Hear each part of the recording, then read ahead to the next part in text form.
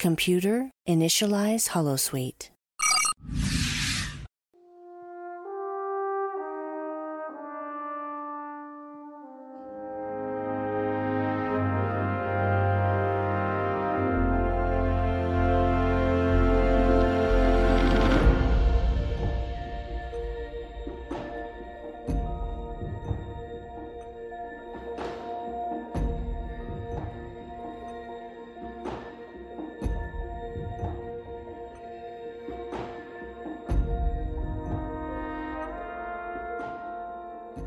Welcome back, listeners, to another episode of The Expanse, a Star Trek Enterprise podcast, or as it is displayed on yours, probably, an Enterprise podcast. I am one of your hosts, Chris Hill, and with me is Kyle West. As you noticed, I held my usual spiel there again. I'm doing well, mate. Just on that note, actually, about how we appear as The Expanse, an Enterprise podcast, I changed it today. Today, so it should already be hopefully changing on people's feeds by the time they hear this. Assuming I've changed the right thing, but now that I'm in my elevated role at Holosuite Media, I have access to such things, so I've changed the name. It turns out it was for no good reason that was ever our name. We assumed it had been done when the feed was set up for us due to character limits, but it wasn't. So we've changed it. So, as we usually say, just go ahead and like and subscribe on your podcatcher of choice. And if they do have the ability to review, we'd love for you to give us that 5-star review. Helps us with those searches as well. You don't have to leave a written review, just the stars. That's fine. Yeah, just leave the stars. Do it now, guys, whilst you've got your device in your hand or however you. Unless you're driving, if that's the case, tell your phone to pause it and open up, or tell it to open up your notes and tell you to leave a note. There you go. You've been told. No road accidents though, because of us. We don't want any of that. Yeah. And you can also find us on social media at NX01 Podcast, the big three of Twitter, Facebook, and Instagram. We do also have a Patreon. That's at patreon.com/NX01 Podcast as well. We'll go ahead and leave you some more details here after a bit.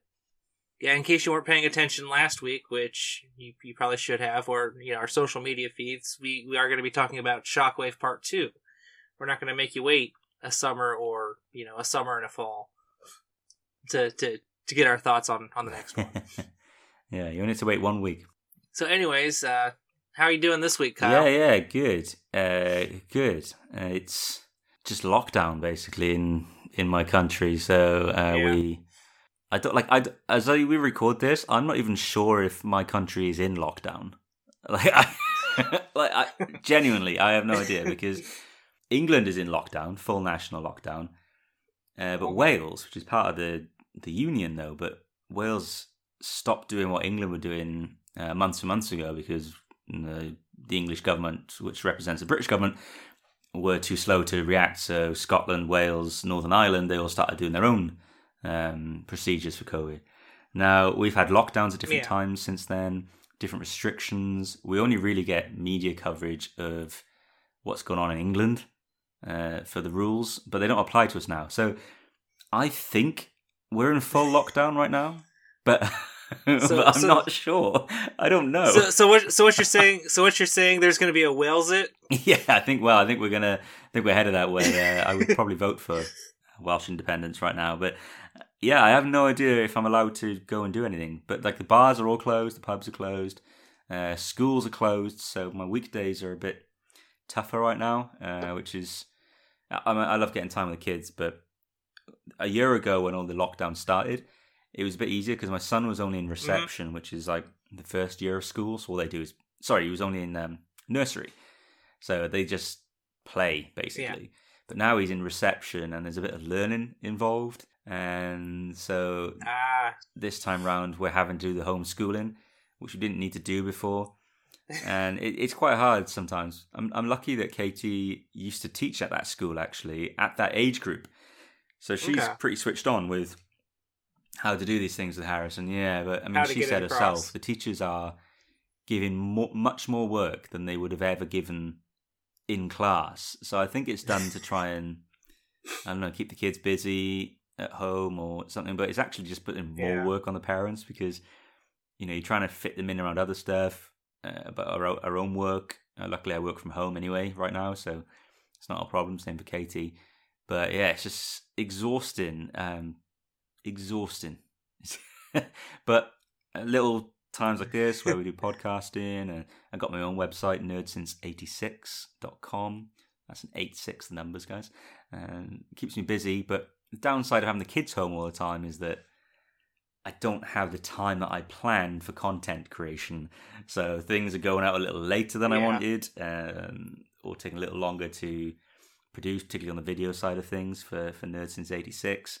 And that's all just because of COVID. So hopefully we'll be having my vaccine in a few months. Just a note, actually, people listening. Just because you have the vaccine to COVID-19 does not mean you cannot spread it. We cannot forget that COVID-19, it is a contact virus. So that whole washing your hands thing, you don't suddenly have to not wash your hands because you've had the vaccine. You can still touch something that someone has touched who may have the virus germs on their hand, and you could touch it and you could spread it to someone else. So if you do get the vaccine, which I hope you do, if you do get it, do not think suddenly you can't make other people ill just because you've been vaccinated. You can make other people ill. So we're all in this together. Until everyone's been vaccinated, we're all in this together. And that's my little message of the week to please get your vaccine and please remember that the virus still exists and you could still transfer it if you're not careful. And if you're worried about microchips, if you're listening to this on the cell phone, that's basically a microchip right there. Everything you do is being tracked on your phone. Listens to everything. I'm pretty sure it's plugged into my dreams sometimes from the stuff that shows up on the adverts.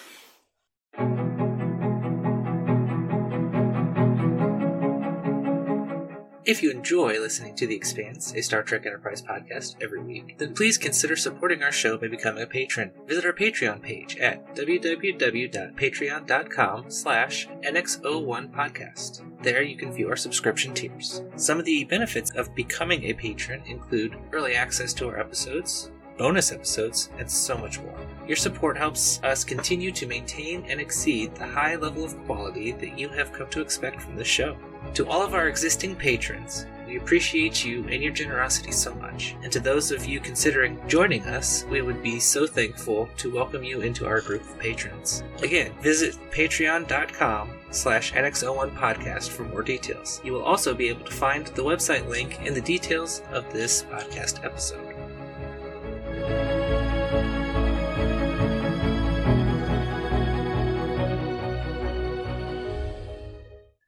So, as we discussed, we're going to be talking about Shockwave Part 2 today. I'll go ahead and give you a quick down and dirty on what all took place.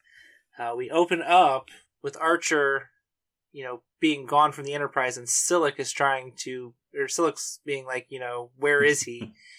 He's not here. So I don't think he would, be dumb enough to try to play this type of game. And T'Pol and Tucker, think that he's already gone, and that Silic is just lying about him not being taken over. And that's when we get our wonderful, nice, slow, melodic opening credits. I had to skip it this time, man. Just because of time? Yeah, I was running tight to our podcast recording, so I had 90 minutes to fit both in, which should have been done, but the first episode ended for some reason for me at 1:45 the hour. So I had 45 minutes left, and I thought it's just enough, but I need some setup time.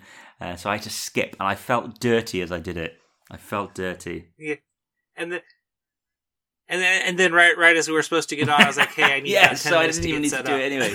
I could have had my moment with it. Funny enough, actually, when I listened to the theme song though on the first part, Katie had just gone up to bed.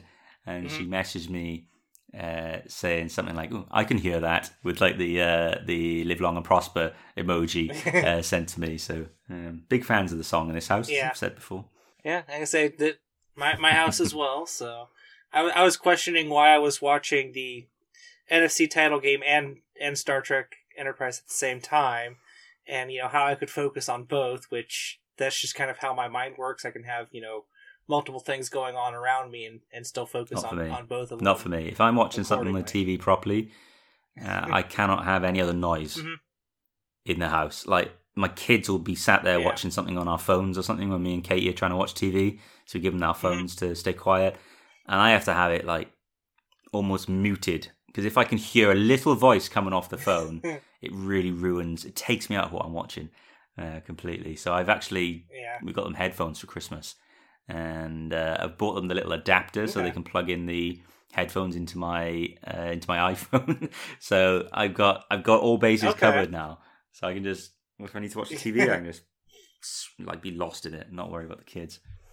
Yeah, I can say kind of a side note on this. When I was in high school, I would have at some points I would be doing my homework, have the radio going and something on What's TV. What's the point? At the same, all three things at the same time. What is the point of that? It just, for me, it just kind of kept me more focused on what I was doing. Just kind of having that around. So, and as far as sleeping, I have to have either like the TV on with the sleep timer or a radio playing. No, I'm often just trying to get silence when I go to sleep. I can't have the TV on. Katie's like that. She loves to have the TV on to fall asleep to. But it's not for me. I always feel like I'm missing something on the TV. Or if it's like I can't even stop an episode on Netflix halfway through, because what if it messes up my viewing? You look at the Netflix profile and you see like the red line of how far I've watched. Like, what if it messes up my symmetrical lines across each episode? So. Yeah, but I mean, I digress. We've moved off the point there. All right, so getting back on track here. The beginning of Act 1, we return to Archer and Daniels stranded in the 31st century, with no technology, and Daniels is kind of wondering, why he and Archer are there, but nothing else really. There's supposed to be a monument to the Federation that wasn't there. And, explaining that the Federation didn't exist, at this time, and that it simply ceased to at any point. And so they make their way to the library, which was fairly close to it, and Daniels was kind of struck that, he was expecting, files and electronically stored stuff, but it was actually physical books. So we'll kind of stop there with doing the teaser and the first part of Act 1. What did you think about how they set it up to get us back into the episode? Well, I like the confusion on the Enterprise as to where Archer was, because as far as they were concerned, he'd done what was meant. He'd had that farewell speech with them all, and which implied that he was never going to see them again. But like Archer and Daniel, on Earth, Archer's sort of rage about it, and the little bits of information we were suddenly getting, like the whole idea that the Federation, he couldn't see the statue for the Federation, or the monument for it, which implied that the Federation never existed. It kind of gave a timeline for us. So without outright telling us when things had gone wrong, we know Archer going, but what had completely changed. They were telling us that, Archer being gone stopped the Federation from being formed. And I think that's the first time the show ever told us that Archer needed to be there for the Federation to exist. We saw multiple instances of where Archer's presence was necessary. I want to use the term, use a term from Doctor Who, where, they talk about a fixed point in history. It's as if Archer's presence is a fixed point. You can't change that. If you change that, you destroy everything. It has to happen. And I think this is the first time we got that indication. And I can't even remember, actually, even though I've just watched it, if the episode specifically spells that out to us, that it's his presence that is necessary, but it's very clear. Yeah, because Archer. Yeah, later on, Archer was like, there was a lot of people working on he this. says, but and everything, and then they kind of work it out or I think either Archer works it out or Daniel straight up tells him, it's because of you that the Federation happened. And you know what? Something that's interesting there, Chris. If that scene was in Discovery and that was being said to Michael Burnham, there would be a lot of people kicking off about how she's the center of everything, and it's never been like this on Star Trek before. Are you fucking kidding me? Like, that exact scene could be played with Burnham and the bloody complainers, the racists, everyone would be out. Picking it apart. Yeah. And I'm going to call them all out now, because it really pisses me off, Chris. I see this every flipping week. Every day I can't go on Facebook without someone posting about how Michael Burnham, why is the show all about her? It's like, it was never all about someone, and no one was ever super important to the galaxy. We've just seen it right here. We just found out that one single man has to be there for the Federation to exist. Forget everyone else. If Jonathan Archer isn't there, there's no Federation. Yeah. And taking it back in series and forward in time, if Benjamin Sisko isn't there, the Federation, falls by the wayside. And yet no one's kicking off about that. It's uncanny.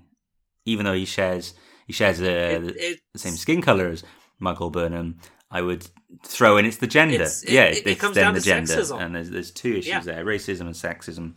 And people just pick whichever one suits them with Michael Burnham.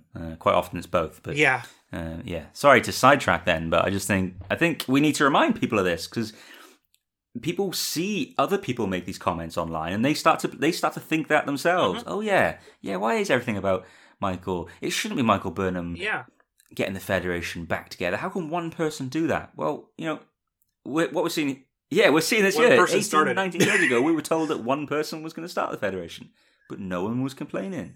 In fact, we were all part of that journey, and the show kept telling us. Yeah, all throughout. Daniels was trying to stop Archer from doing loads of things. Because he needed him alive him killed. for 2161 when they were going to sign the Federation Accords. So, sorry to throw things out of whack there, but I think it needed to be said. And another thing I need to make sure we say, just to make absolutely clear, sexism and racism have no place in the Star Trek fandom. Yeah, I mean, nowhere, anywhere, but that they exist in Star Trek fandom of all fandoms is unreal. And the funniest thing is, the people who are most guilty of it are the ones talking about how the new Trek pisses on Gene Roddenberry's vision, and yet they're the ones who are committing the crimes that Gene Roddenberry said did not exist. It's all projection. Yep. Yeah, absolutely. God, we could have a whole other podcast on this, couldn't we? Maybe we need to. Maybe we just need to get it out and piss off half our listeners. Actually, I think what we should do is kind of talk to our patrons and see if they'd like to have that one just to be an exclusive one for them. Definitely, yeah. There we go. Maybe we will do that as an exclusive for the patrons. So if you want to become a patron, once again, visit patreon.com/NX01 podcast. And maybe we will have that discussion as an exclusive podcast just for you guys. Yeah. So after we so when they show the scene of them entering the library, what were your kind of first thoughts on that? Well, at this point, I'm loving everything that's going on the in the future. So everything we're finding out, everything we're seeing, it's going exactly how I kind of hoped. It's a little bit of details. We're getting some hints at the Federation and things. I guess this is kind of what the network always wanted when they forced the Temple Cold War on it. They wanted to have these references to the future and things that Trek fans knew about Star Trek. And I'm liking it. I'm liking that ride. But there's still a part of me thinking, how the hell are we going to get out of this situation? How are we going to do this? Yeah. And for me, the episode, we'll get it as it goes on, but it was still holding it up well. But I had no idea where the stuff on the NX-01 was going to go. It seemed very clear very early on that actually whatever Archer was doing in the future was going to save the day in the past, rather than, as I alluded to on last week's episode, that I thought it would be maybe the other way around. where what they did in the past might save Archer in the future. So I guess it became very clear straight away that the Enterprise crew were screwed in this situation. So, yeah. I mean, how about you? I mean, where were you sitting at with it all? Like the library, like you said, what are you thinking there?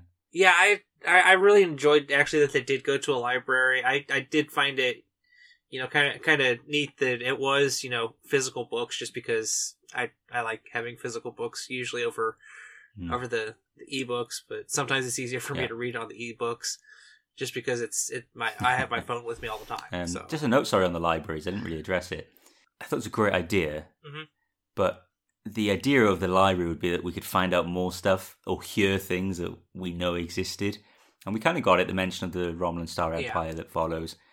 But because they kind of made it clear that the Federation didn't exist, so actually the timeline that they're in right now completely deviates from what we knew to happen. I guess they couldn't really take advantage of the library in the way that they could have, because so much of the history is not what we know it to be at that point until they correct it. So, but it's an interesting idea. I guess they're saying that library was still mostly books and such then at the time of Enterprise, and that it just never had the opportunity then to become digitalized. Get digitized. Yeah. So, all right. And then, back on Enterprise, the Suliban start to search through the whole ship, and they still can't find Archer. But they did get their data discs back that we had captured in the finale from last season. And then at that point, that's when they detected the temporal signature of Archer's last known location there in the turbo lift. And then, Silik's kind of questioning T'Pol and kind of gets convinced in the way that Vulcans try to do with all the aliens that she's not lying, which actually in this case she isn't. But we know how Vulcans like to stretch the truth at times, even though they say they don't lie. Well, that's definitely what she was kind of doing, because she's just saying that, we saw Jonathan Archer enter the turbo lift and he was coming to you. So, she's not lying at all. It's lying by omission. But she... she clearly is a very smart woman. So she is hearing this. She knows Daniels was involved with Archer previously, so she must be connecting some dots there. Daniels has got in, but she's not mentioning that because actually the question wasn't asking for those details. So again, it's that amazing Vulcan thing of only having to answer, only having to give as much information as the question required for it to be truthful. So she's left out stuff that she clearly had probably known happened, which, God bless her, it's some big moments for T'Pol actually in this episode. And at this point, the Suliban totally have the NX-01, and Silik orders the crew to their quarters, which this is where later on we get come to a scene that we'll talk about. So back on Earth, Ambassador Saval confronts Admiral Forrest about how the Enterprise has been delayed 3 days, and the Dakar is going off to recover T'Pol since the Enterprise has failed to meet at the rendezvous point. Commander Williams, I like this scene on Earth. There was a few times we saw this throughout the show. I kind of like these hints of what was going on Earth generally, the political scene. Maybe what we would have seen had the show had that first year on Earth, which Brandon Braga and Rick Berman wanted. This kind of always makes me think that's what we would have seen. I would love to have seen more of it. Yeah, definitely. Especially gotten to know Commander Williams is the guy's name that was kind of back talking to Saval there. Was like first appearance since the pilot. I think so. Yeah. Yeah, I think so. Yeah. He's like, just kind of seeing what the Dakar, detected on their long range sensors, and that's when Saval's like, well, they did detect that the Enterprise was joined by several unidentified vessels and left their sensor range. Saval, being Vulcan at this point, assuming that Archer, a human, is doing whatever the hell he wants, was doing this intentionally, and that T'Pol wouldn't agree with it, and so she's being detained.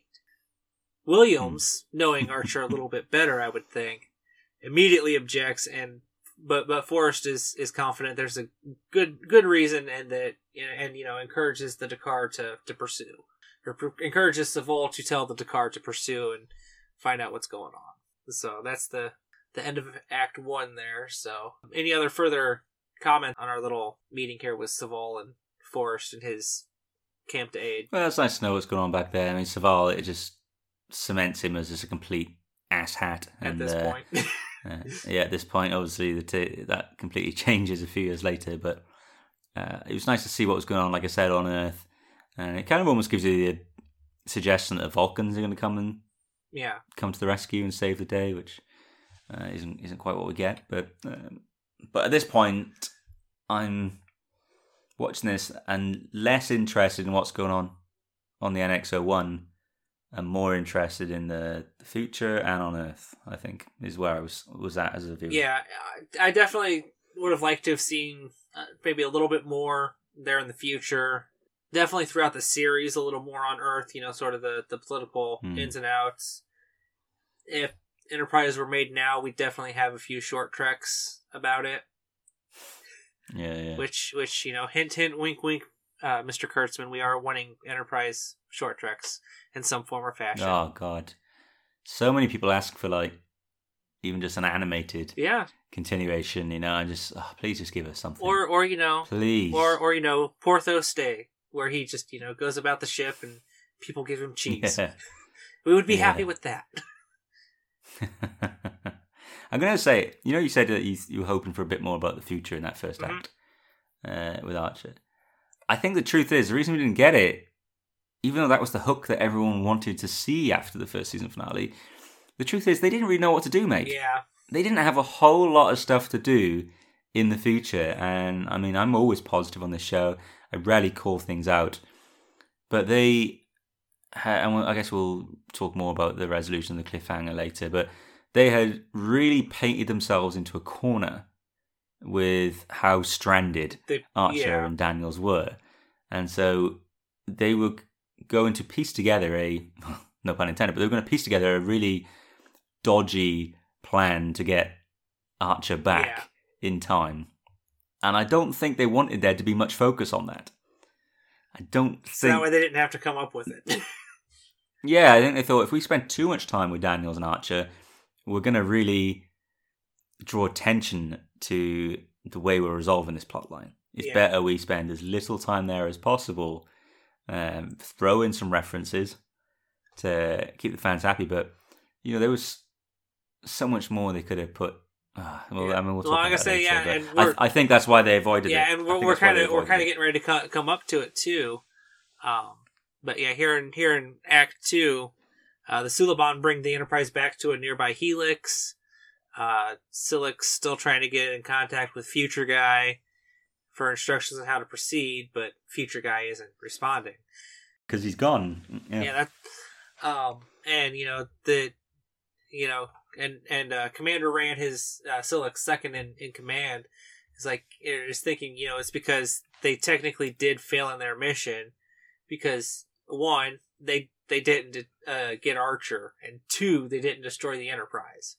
And that you stir in the pot. Yeah, and that might be the reason for the avoidance.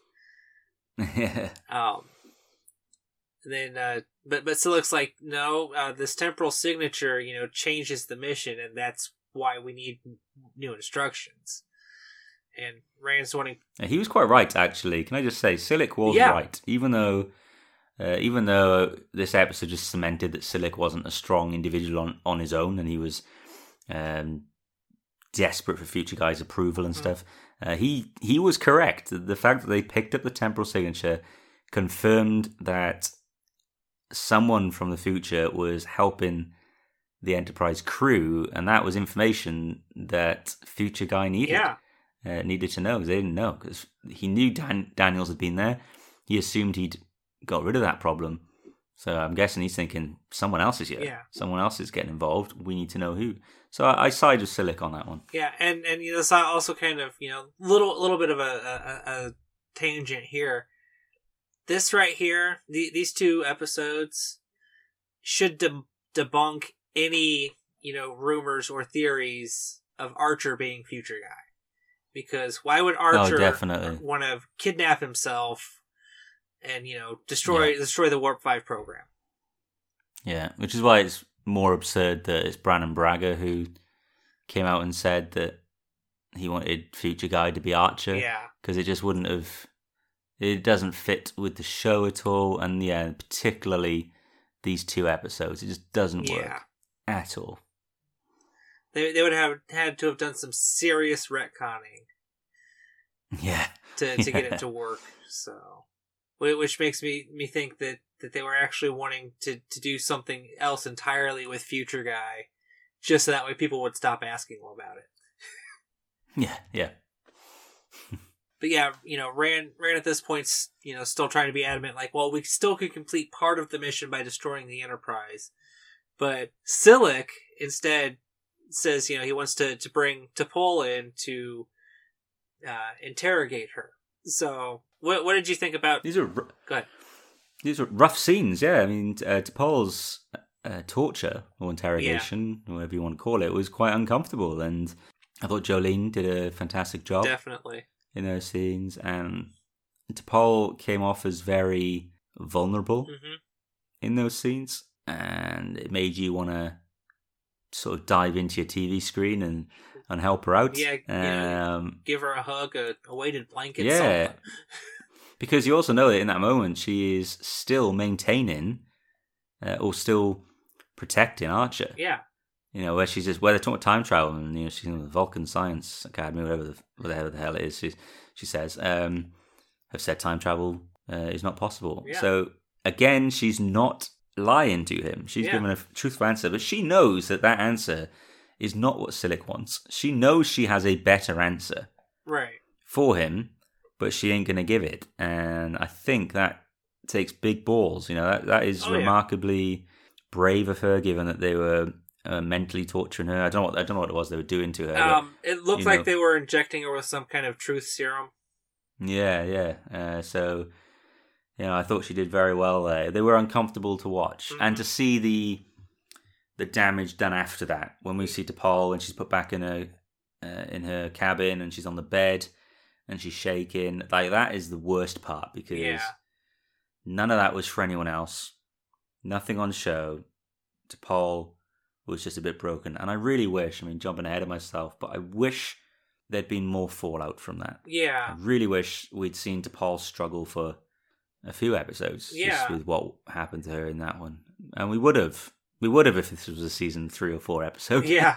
But in season 2, we didn't get that. Yeah, I'm going to say, it seems like, Shockwave Part 2 takes place, a couple weeks or months, before the next episode, Carbon Creek.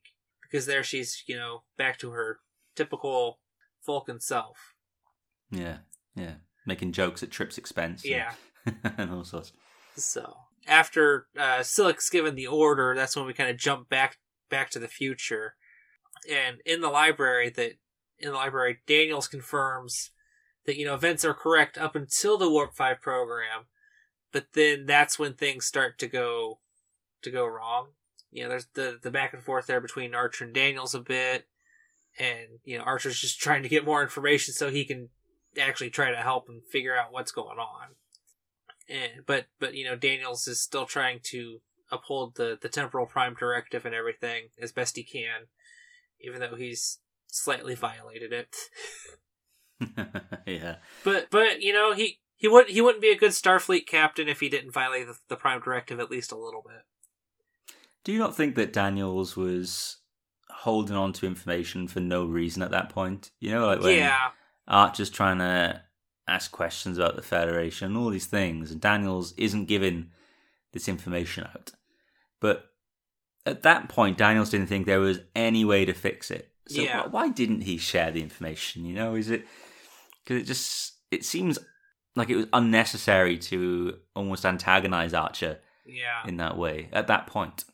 Yeah, it's almost like he was trying to pretend like he didn't have a way out already. Yeah. Or, he was pretending that he did have a way out, sorry. Instead of, pretending he did have a way out so that way he wouldn't, reveal secrets and stuff. But after this, Archer's looking through the books and he actually literally picks up one that says Romulan Star Empire, and Daniel's like, you don't need to learn about that right now. Yeah. Which again, I'm wondering why was it relevant, but I think it was teasing for us that we were going to see the Romulans 2 episodes later. Yeah. So, no complaints from me on that one. Yeah, and at that point, Daniels is like, Daniels says that Archer's mission needs to be successful, but simply says it led to others, instead of going into the Federation. So basically, with Archer being removed, the Tellarites, Andorians, and Vulcans and humans all kind of go their separate ways. And chaos rules this part of the... Yeah, chaos ensues, yeah. The Alpha Quadrant. At this point, Daniels realizes that, it wasn't necessarily stopping Enterprise, it was getting Archer that the Suliban wanted. And then he takes that out and is like, oh, I just did their job for them. And, Archer comes up with the classic, chicken or the egg problem there. This episode did a whole lot of pointing out the paradoxes and things like that that exist, and kind of thought that by pointing out the paradox, we don't have to explain it. Yeah. As long as we point out that, this doesn't make a whole lot of sense. There was never an attempt to explain it away. That's a bit disappointing. At least in Doctor Who, he's trying to say, it's wibbly wobbly, timey wimey. Yeah, and you're like, okay, that's that's an explanation. Yeah, fair enough. Wibbly wobbly, timey wimey. Yeah, but see, at this point, at this point, that phrase wouldn't have entered into the nerd vocabulary for like another 4 years. Yeah, maybe a little longer actually. Yeah. Well, this was 2002. Yeah, show started 2005. And for Doctor Who, sorry. Tennant didn't say that until I think 06, 07, whenever Blink came out. 07. Okay. Yeah, just watched that recently actually. So. Yeah, like I said, I like that one, but really, my favorite companion with Tennant is Donna. Oh Jesus! Oh God! Move on. I'm not even having this conversation. All right. Anyways, so yeah, and since there's not even electricity going on, but then that's when Daniels gets the idea and asks Archer for his communicator and scanner, and sends Archer out for some copper to make the communicator and scanner into a temporal projection machine. Go ahead. I can see you shaking your head. At the end of season 1, Daniel says, all the tech's gone, there's no way I can send you back. And then in this episode, he's not being able to send a communication back, and he used to make these things in high school. Yeah. At his desk. Little materials that actually weren't that hard to find. They found them quite easily. So it just completely contradicts what season 1 told us. Uh-huh. And it makes out actually... He makes a joke about how easy it is to do. So the whole thing of how is he going to get back in time...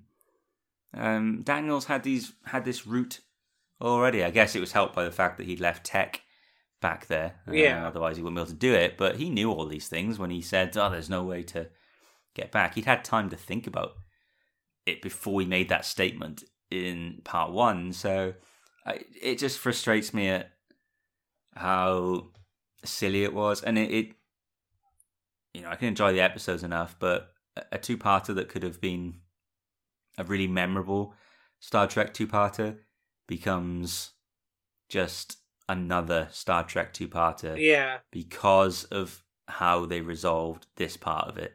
This stuff with Daniels. This is what it weakened both episodes, in my opinion. Okay.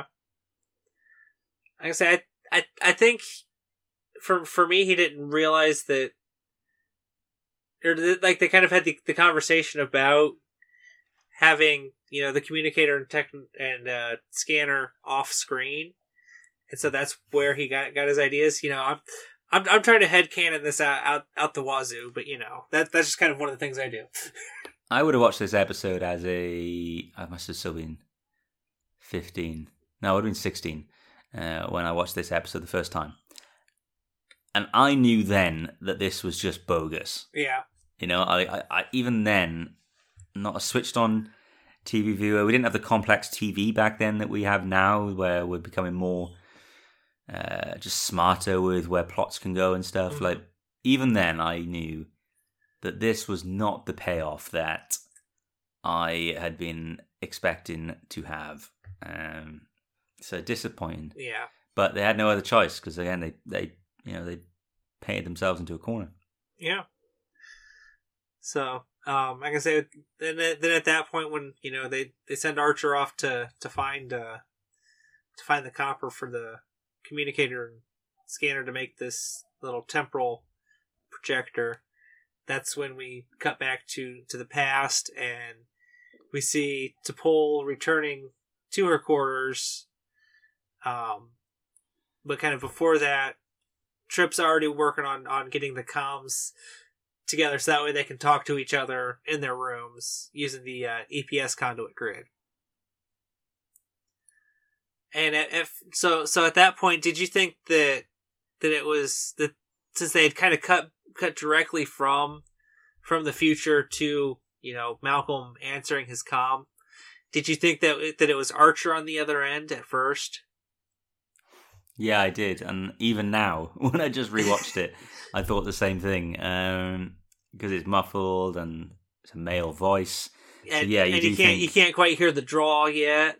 Yeah, to me, yes, I thought it was Archer. I don't know if it was intentional or not, though. Do you think it was intentional? I think so. Just kind of throw the audience off a bit. Yeah, fair play to him if that was the case. But yeah, I thought it was Archer. Almost disappointed when it wasn't. Yeah. And you're like, oh, it's only Trip. Oh, jeez, okay. Oh, they're gonna. But hey, at least they can break talk up to each other themselves. now. Yeah. So, yeah, when T'Pol returns to her quarters, we see her, kind of dazed and still, feeling the after effects of the truth serum and being tortured. And at this point, we see, basically Fortress of Solitude Archer in T'Pol's quarters. If you catch my drift. Yeah. I mean, I don't know how they got it so accurate that Archer could appear in T'Pol's quarters at the moment she was in there. Yeah. And he's in the future with no technology. Yeah, because they don't have the quantum whatever it was to pinpoint stuff. But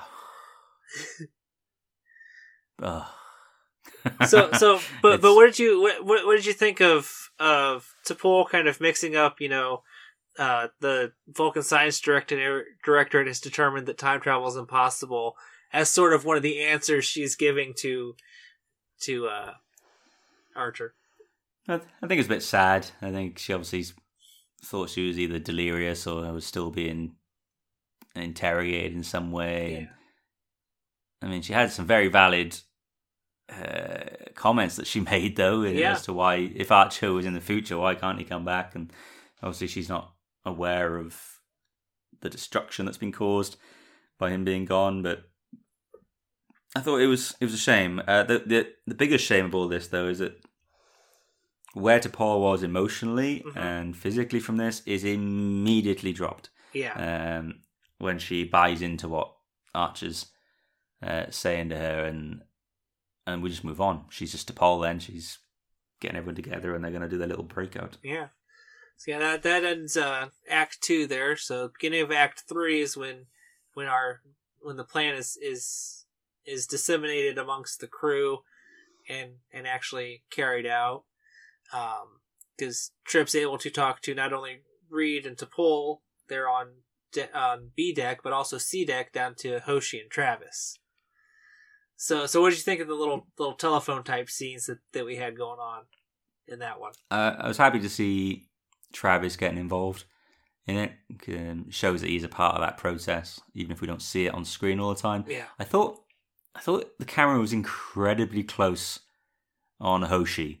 Yeah. So when she's put forward as someone who's going to have to climb through the vents or whatever it was the camera was really close on her, and it's at the same time she's saying that like she's claustrophobic. Yeah. And I suddenly felt claustrophobic from how close I was to her face. I felt trapped, and it's not in any way a dig at Linda Park or anything, but I was like, wow, we are really, really close to her face for no reason. It's like they were like a foot or so away and zoomed in. Yeah, I didn't understand it because they weren't doing that shot for anyone else. Who were all in the same position, though. They were next to the comm panel, but for some reason, on Hoshi, they decided they wanted to get inside her face. Probably a bit of visual foreshadowing. Yeah, well, that popped into my head on this viewing, actually, because I was obviously watching it with a more critical eye, because I knew we'd be talking about it, and I was like, oh man, it's just Hoshi does not come off well in this. Yeah. In this one, not come off well. Sorry, like as in she isn't anything wrong herself. She doesn't come out of it well, as in how she's treated. Yes, by the camera. So to speak, so. But yeah, and even after talking about her claustrophobia, she still kind of volunteers, which kind of harkens back to our conversation about hers that she is willing to do things even if they do make her uncomfortable. Yeah. So should we just race ahead then to the most uncomfortable part of that whole Yes, that's fine, because I'll just briefly skip over. She grabs the hypnose from Phlox and heads over to Malcolm's room. So and on her way to Malcolm's room, catches her top when she's coming out of the vent or whatever, Jeffrey's tube, and drops down, top comes off. Turns out she's not wearing any kind of bra of some sort, or clothing underneath, and it's just cupping her breasts when Malcolm answers. I mean, it has to be said, Malcolm's reaction to this whole thing is hilarious. Yeah. He's about as baffled as one would be. Of all the scenarios he probably thought in his head could happen, whilst Hoshi was trying to carry out this covert mission, he probably didn't envision she was going to show up topless, shirtless at his door. We spoke about this a lot a couple of weeks ago, and I don't need to dwell on it now too much, but I just think that it's such an unnecessary moment, and it sticks out. The stuff which they did with T'Pol over the years, where we'd see her scantily clad. Yeah.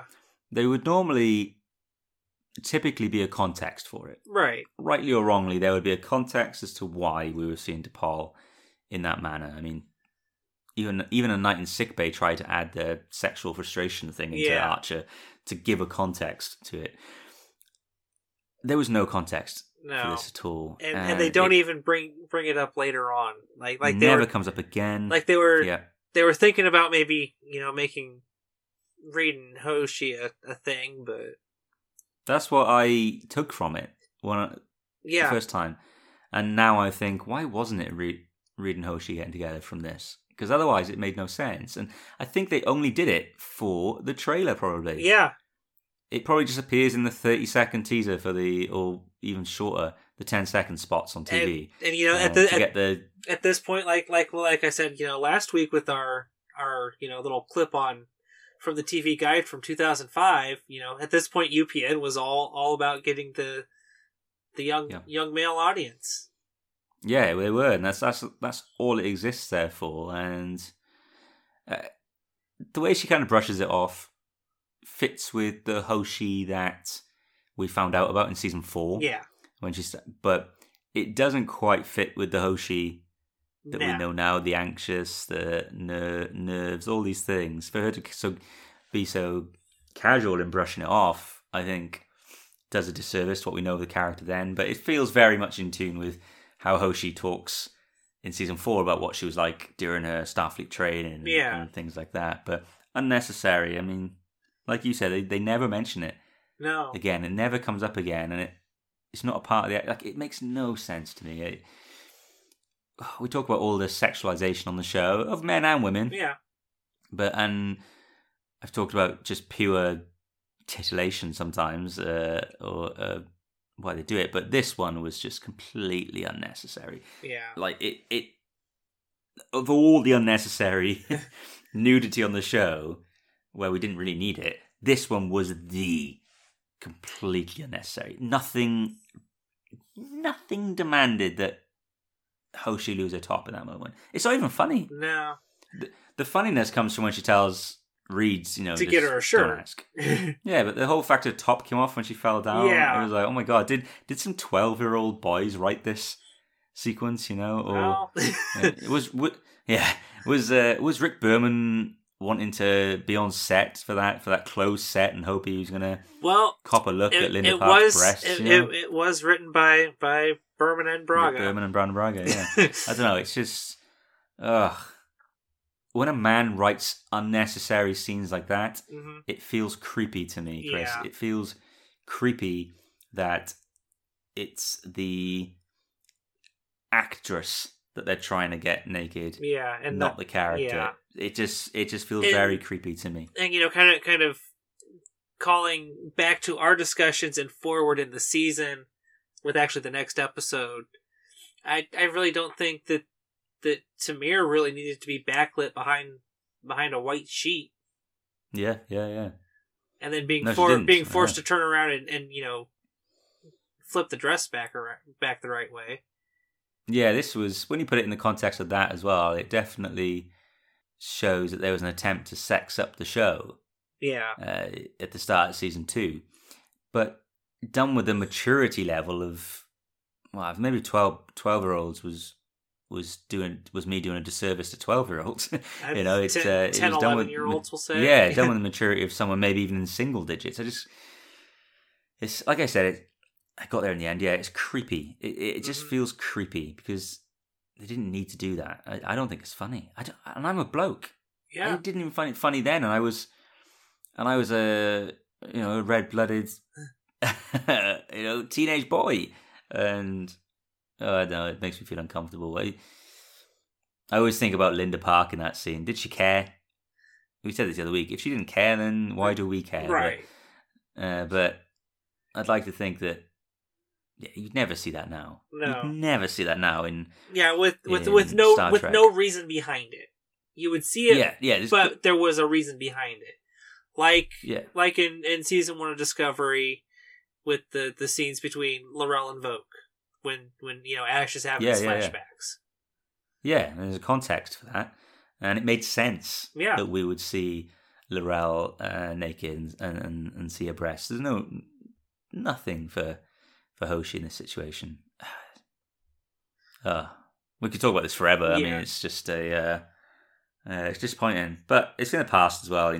We're aware of this. Might have been network as well. Yeah. So as much as I am throwing accusations at Rick Berman or Brandon Braga, we know that UPN were asking for this kind of stuff as well. We'll just fault the suits. We'll just say it's the suits in general. It might have been one of the first instances where you get clear, definitive proof that Rick Berman and Brandon Braga as a creative team could not deliver the show that UPN wanted. Yeah. It was the first obvious example of it, where they've tried to shoehorn something in to keep the network happy, but actually does not work in their show. And we're talking about, and Star Trek has been hypersexualized throughout its entire run until more recently. And yet that felt out of place. Do you know what I mean? Well, I think that's alarm bells going off straight away saying, we're not going to be able to do what they want us to do. We can't do this. I will say, in the context of when the original series was made, the way that they were, a lot of the way that they were dressed was, at that time seen as more, liberated, because a lot of the feminists at the time were wanting the shorter skirts and being able to show, more of their bodies as sort of a rebellion against being so Puritan, for lack of a better term. Okay. I'll have to bring that up on her first track. Yeah. Kate and I had a discussion about that on a recent episode that we taped, actually, about the way women are being objectified throughout the show. So that adds an interesting counter argument to it for me. So yeah, back to the episode we're talking about.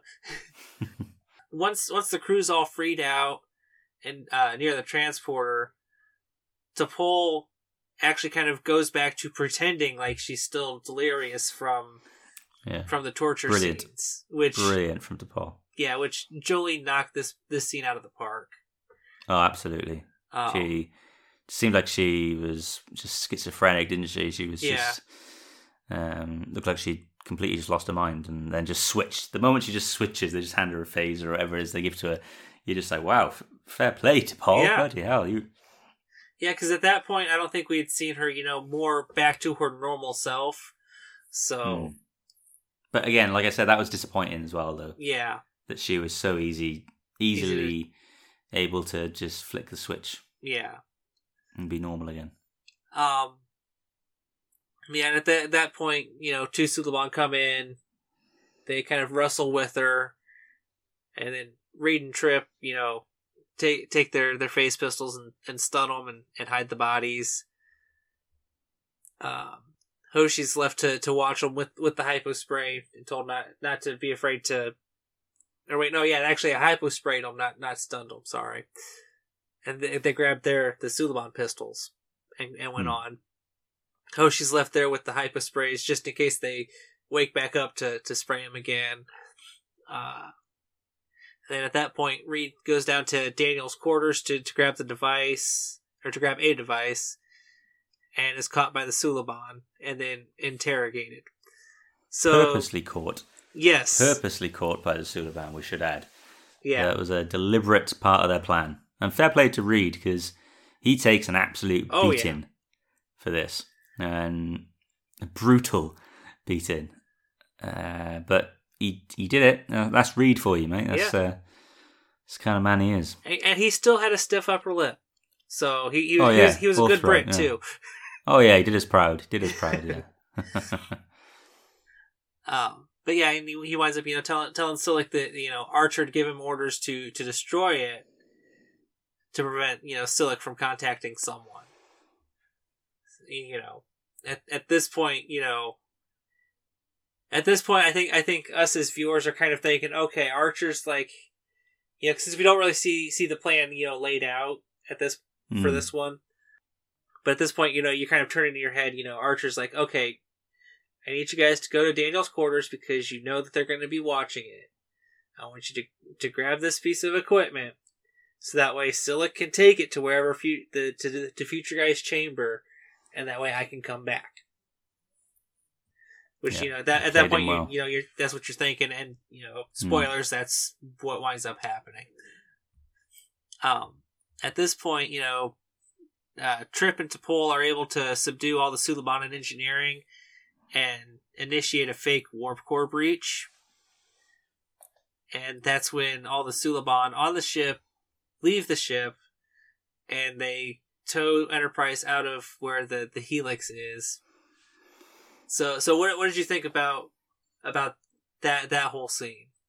I thought it was quite creative how they did it, particularly making them think that the ship was going to blow up. They needed to get it away, but I don't know if they thought it through. Like, as we see, they get followed immediately. So they were really banking on Archer's part of the plan. Well, I think part of it was, since he knew they were supposed to be meeting up with that Vulcan cruiser, which I don't think he knew it was the Dakir at the time.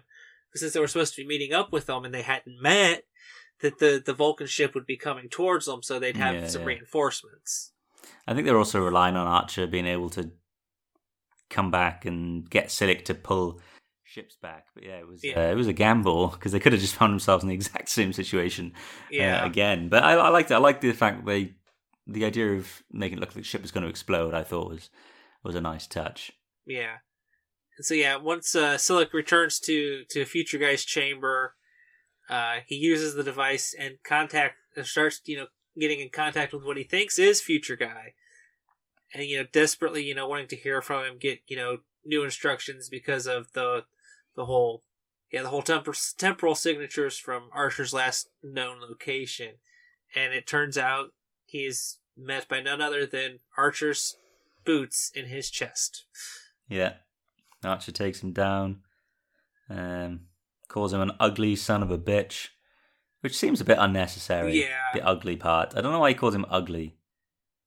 Because we're meant to believe that humans are past all little bits like that. Maybe he's just not a fan of cantaloupe. I think you could just call him a son of a bitch, though. Yeah. So this bit, yeah, I don't know, but it was good. It's a good way he came back. I liked it. Yeah. I mean, it's all ridiculous. It's absolutely ridiculous that he was able to get back in the way he was. But I like that they tried to make it seem like an elaborate plan, anyway. But Yeah. So what did you think about the way that Archer held Silik hostage? Well, he said, didn't he? Don't, if you try using any of your shape-shifting thing, I'm just going to blow a hole in your head, basically, straight away. So I kind of like that. I mean, would the Suliban have given up so easily, even just based off Silik's self-preservation? I'm not sure. But it made sense. It tied it all up neatly. Yeah. But I just don't know if the Suliban would have allowed Archer to have that much control over the situation.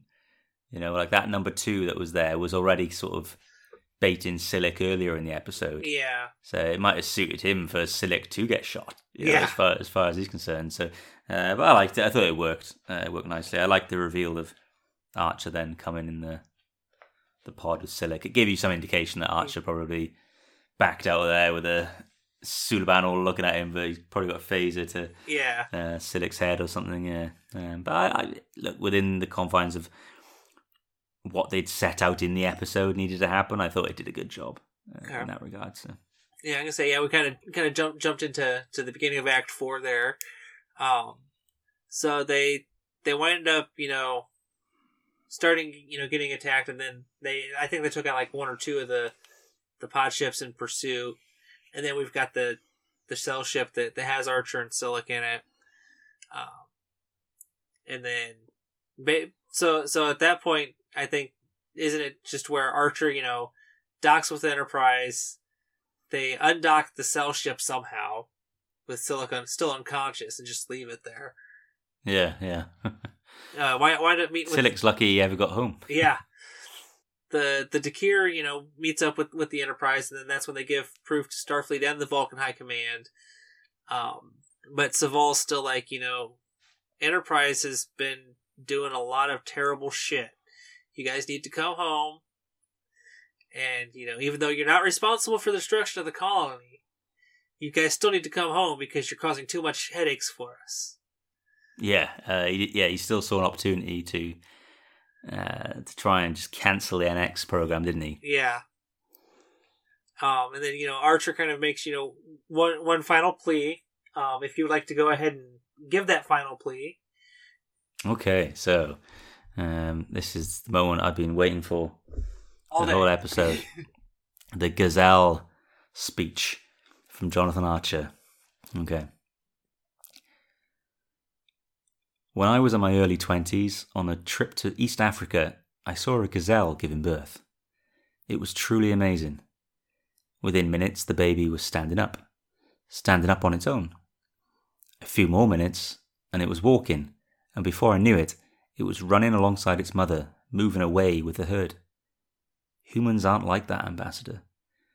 We may come from the same planet as those gazelles, but we're pretty much helpless when we're born. It takes us months before we're able to crawl, almost a full year before we can walk. Our deep space mission isn't much different. We're going to stumble, make mistakes, I'm sure more than a few, before we find our footing. But we're going to learn from those mistakes. That's what being human is all about. I'm sorry you can't see that. I'm done. I remember when the episode aired initially, and people got on about, why was he talking about gazelles, and they're just making fun of this speech. But actually, the speech isn't bad. No. The point he's trying to make in the speech is actually pretty on point, and is pretty perfect. I like the speech. I don't care if it's famous for all the wrong reasons for most people. With me, it's famous for all the right reasons. Yeah. Maybe I'll deliver that speech to my son one day when he makes a mistake. There you go. When he's getting older, I will deliver the gazelle speech to him as a way of inspiring him and helping him to learn. Yeah. So, I say, Saval, is trying to dismiss this argument, and that's when T'Pol gives her speech saying, Vulcans, have learned from their mistakes as well, and don't you think it was a huge mistake desecrating a sacred temple for listening post? I'm glad that gets mentioned again. Yeah. That's probably the one episode that gets mentioned the most during the whole show. Like there's fallout from that episode, isn't there, for the entire series. Yeah, and like I say, least expect it. Yeah, at that point, that's when Saval just, leaves the room, and so does his attaché. But Forrest is like, there's going to be further discussions, but you guys are pretty much going to be staying out there. So what did you think about, Saval leaving in a huff and Forrest being like, yeah, you guys are good? Very... You wouldn't see that now, the whole walking out in the huff, I don't think. That's very much a 90s, early noughties kind of TV thing. I don't think you'd get that moment anymore, but you just get a look from Saval to Paul, I think. But I liked it. It was really hitting home that T'Pol had basically caught him out and had called him on his bullshit.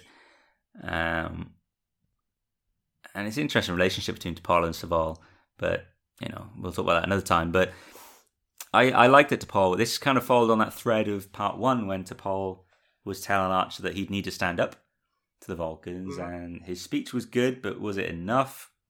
No, it wasn't enough to shut up Saval, but T'Pol's speech was. Yeah. And she came home and she nailed it for them. It just felt very similar to like season one when Archer thought that T'Pol, in the first episode, Broken Bow, when Archer thought T'Pol had sent them back to Earth when he'd been unconscious with his injury. Then it turns out she'd carried on the mission, the investigation. Yeah. And it felt a bit like that, where out of nowhere T'Pol has kind of just been the glue that's kept it all together and sent them off on a merry way. So yeah, it was good that Earth was involved in that as well. It wasn't just a video call from Forrest. It was nice that we got to see that thing. I mean, the idea though that whole chat might take place in front of the entire bridge crew seems a bit... Yeah. I don't know. I wasn't taught to do that in any of my HR training. I would have been in a private meeting. I can say, so Paul wouldn't have even been there to do it. Well, I think probably the proper protocol for that would have been in the ready room with T'Pol and Trip. So you get your individual statements. Your top three in command there. So yeah.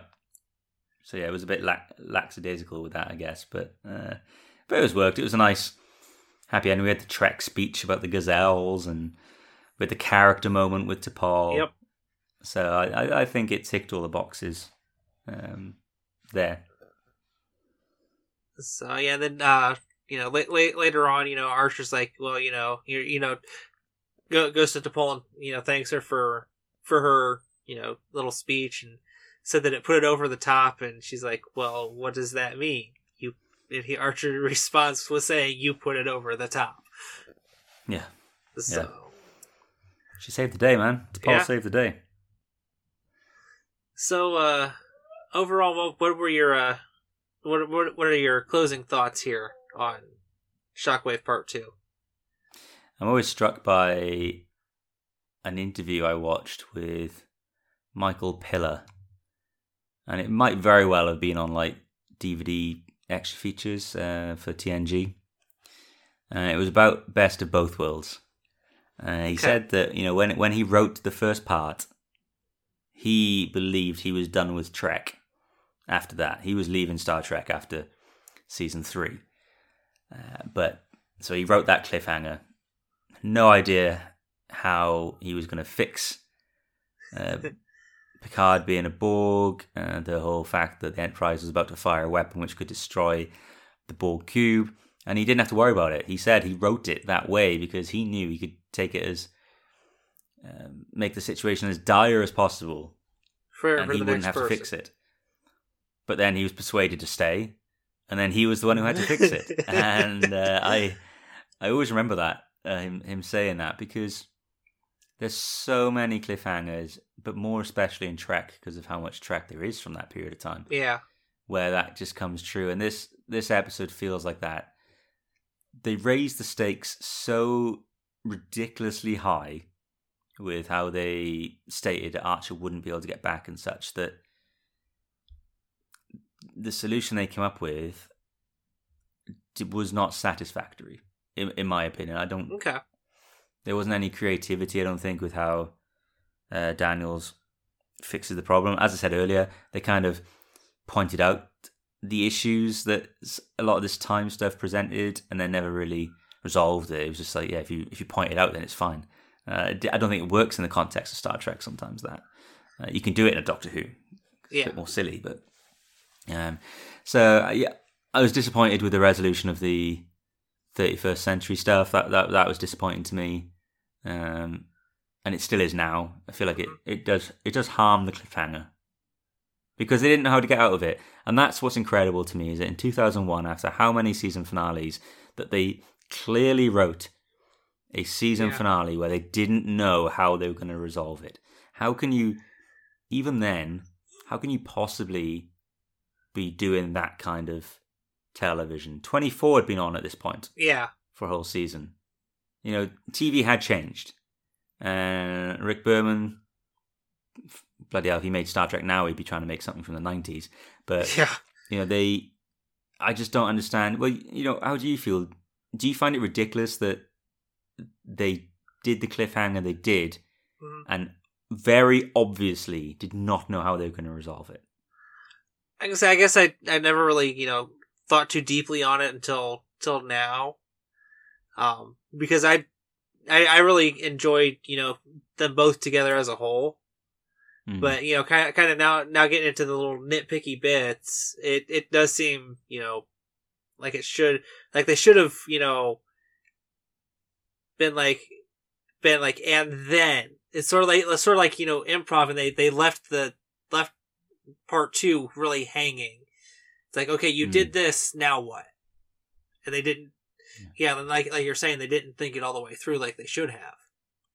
Yeah, because, you know, if you're writing that, now I used to do a lot of writing myself, so I'm not completely new to these kind of discussions and things, but if you're doing a cliffhanger like that, you need to have an idea of how you're going to get out of it. Now, I'm all about the idea that you can come up with a cliffhanger in a book or in a film or TV and not know what the resolution is going to be.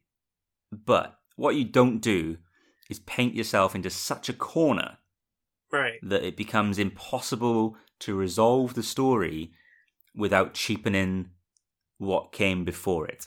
And that's what happened here. The fact they were so adamant in that stuff with Daniels that there was no way to send Archer back, but then they found a way so easily in this episode, in part 2, that cheapened what came before it, in my opinion. And that's an error on their part for me.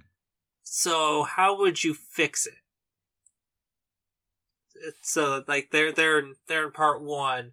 What would you have done differently to make part 2 not cheapen part 1 as much? I wouldn't have made it so abundantly clear that there was no way back. Okay. Like, I would have still had... Daniels could still say to Archer, like, I can't send you back right now. It's all gone. Yeah. But that would have been enough. You know, you would have got the same feeling on the cliffhanger that, oh God, there's no way to send him back. But Daniels hadn't, in that scenario, had not specified that every potential route to get him back was gone. He just would have been saying that the one that they would have both been referring to, the way that Daniels brought Archer to the future, that one's gone. And you would have still got the same feeling from the cliffhanger, as I said. And then in this one, I mean, it's still ridiculous how they did it, but it would have still... It would have fitted a bit more, I think. Okay. I just think they raised the expectations so much to try and pop a rating, and I just don't think it worked in that situation. You know, I don't know. I get the feeling you think differently, though. I gotta say, one thing that you know kind of was popping in my head, you know, at the time, you know, not looking at it as critically, is I took Daniel saying it's all gone, referring to all of his usual stuff that he needed to do all the things that he did. Yeah, but I just think, and not the fact you said all, everything's there, all technology and everything, because but one thing that does kind of pop into my head the way that it is now, kind of taking it into your context of meaning all technology everywhere, is why did Archer have the communicator and scanner to begin with? Yeah, I guess you could argue maybe he carries them around all the time, but I think we know that's not true though, because we've seen them like stock up for missions and stuff. So I would have, honestly, if it were me, I know that they couldn't get away with it at the time, but I would have just maybe doing it over 2 episodes would have been better. Shockwave Part 2, Shockwave Part 3. Yeah. You don't bring Archer back in Part 2, you bring him back in Part 3. In Part 2, you have Archer dealing with a threat that's there in the future. Some people still on the planet. Some people who can help him and Daniels by the end of it to do Part 3. It just seemed so... I don't know. Maybe one solution would have been to... I know they wanted to introduce the idea that Archer was so important that the Federation didn't get founded, and that seems to be where things went wrong. But maybe one way around it would have been to have not had to make that statement here. Make that statement in a later episode, and actually have people who... He'd been talking about how there's the temporal Cold War and people from different time periods. You could have had someone from a previous time period come and maybe send someone to the future 100 years or so to grab Archer to help send him back, because in that scenario suggesting that whatever destroyed Earth was much more near to Daniels' time than so long before. But I guess you kind of lose that nice... It was a bit eerie knowing that Earth had probably looked like that for half a millennia, so you would have lost that. Yeah, you would have lost that vibe. But I mean, when you think about it, anyway, the Federation was going to fall in another 100 years. Yeah, as we found out on Discovery. So it was all for now anyway. But I don't know. I think the problems came from Part 1, Chris. Okay. In that cliffhanger, it was. I mean, they made it too hard to get out of, and they didn't need to. They didn't need to get. They didn't need to make it that hard. They could have done the exact same cliffhanger without making it so difficult to get out of it. All right. So, do you want to give a rating, or do you want to save that for another time? Well, it's still a decent episode. I enjoy Shockwave, like you said. I enjoy Shockwave as a viewing experience. I think both episodes are very different, though. Like the first episode's slower, more character driven, I think, and it's looking a bit more deeply at the characters. I don't think Part 2 does that. Part 2 is just like a bit of a just an action story, really, with a bit of fluff here and there, the Hoshi things. So rating it, well, if I compare it to other season premieres, so it doesn't even touch Broken Bow. Yeah. The Zindi is a better episode in season 3. Stormfront Part 1 is also better. Okay, so if I were to rate, I would probably say it was the weakest of the season premieres, of Enterprise. Yeah, and I do think it had an impossible task, though. Yeah. Again, because of how just the level of that cliffhanger, it was just impossible to deliver through. I've seen it recently on Batwoman, which I just reviewed for Nerd Since '86, and the season 2 premiere had such a hard job on that show that it kind of felt like, I got excited for nothing, really. Yeah, well, I guess because they had to work up with. Did they do I forget? Did they do a cliffhanger at the end of season 1 or no? Yeah, but it wasn't the intentional one because. Okay. Yeah, well, I know they had to. But I know they had to kind of finish up whatever they're doing with season 1, and kind of explain why she looks different. Yeah. Well, they changed the character and stuff, so they without spoiling it for listeners who haven't watched it yet, but yeah, it's another one of those sort of underwhelming season premieres, and I mean that's still happening now. It's still happening nowadays. But yeah, I think it's not a bad episode though. Shockwave, it's not bad. It's just underwhelming. I keep saying it. It's underwhelming because of what they made me think was going to happen. But I mean, what else could they have done? Yeah. they had made it difficult for themselves. How about you? Like I say, I do enjoy it. Like you, just because of how great the other 3 season premieres are. That this one is 4th. Now, if we had season 5 and it's the way that Brandy and I spelled it out, I'd actually probably put this one above ours. But just because we have a lot of bureaucracy and stuff happening. And...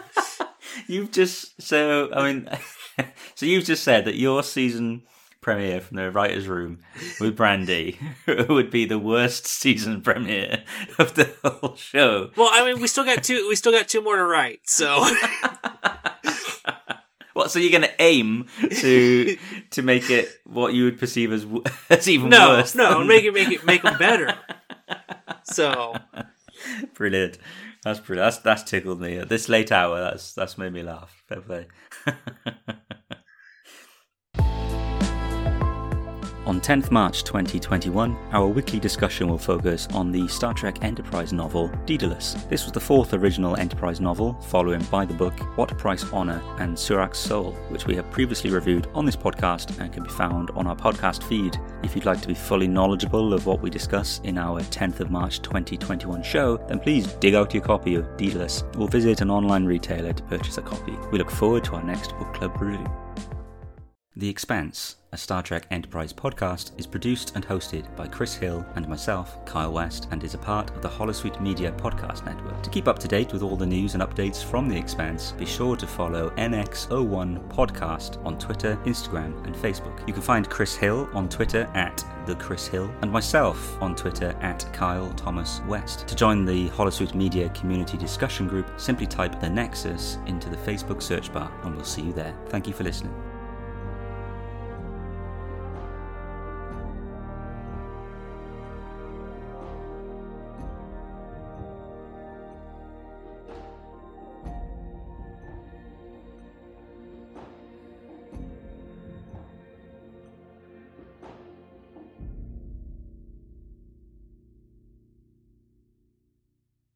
This show is brought to you by Holosuite Media.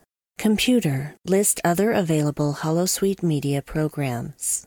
Loading Holosuite Preview Program 4, Starbase 1, the Star Trek Online podcast. I don't really think that's a good idea. I order you to do it right now. Warning. The structural integrity field has collapsed. This is Admiral Quinn. You will be assigned to Starbase 1. Welcome to Starbase 1. I'm Colin. I'm Admiral Aaron. I'm Dave. I'm Steve. And I'm Tom. Starbase 1 is a dedicated Star Trek Online podcast. If you're a first-time listener, hello. If you're a dedicated decade listener and you've been wondering where the hell we are, we're back. Loading Holosuite Preview Program 4, Star Pod Trek, a podcast exploring Gene Roddenberry's vision of the future. And remember that Gene Roddenberry wrote the novel for the motion picture. Mm-hmm. I mean, about the search for God and everything, that part of it. And there's a lot of details in that novel that didn't make it to the picture that actually opens up the scope of the Star Trek universe even more so. I mean, it's a great read. Yeah, he put other stuff in it. And but Scotty being a drunk, I don't know why why wouldn't Scotty just continue to be an engineer and, be a proud worker and Starfleet officer? Loading Holosuite Preview Program 4, Her First Trek, a Star Trek review podcast. I'm not feeling him right now. What, Worf? Yeah. No, Worf is not good at this point on the show. Is he good at later point? Yeah. You don't like Worf? No, but you say that like I'm supposed to know. I obviously don't know. Well, on DS9, Worf is awesome. Oops. Spoiler. I was just going to say, he's not on DS9. Oh, well, I've just given you a spoiler. Oh, come on. Okay. All right. Well, it's amazing we've done even 4 episodes before this where I haven't spoiled other stuff. You'll forget this anyway. Computer, deactivate Holosuite.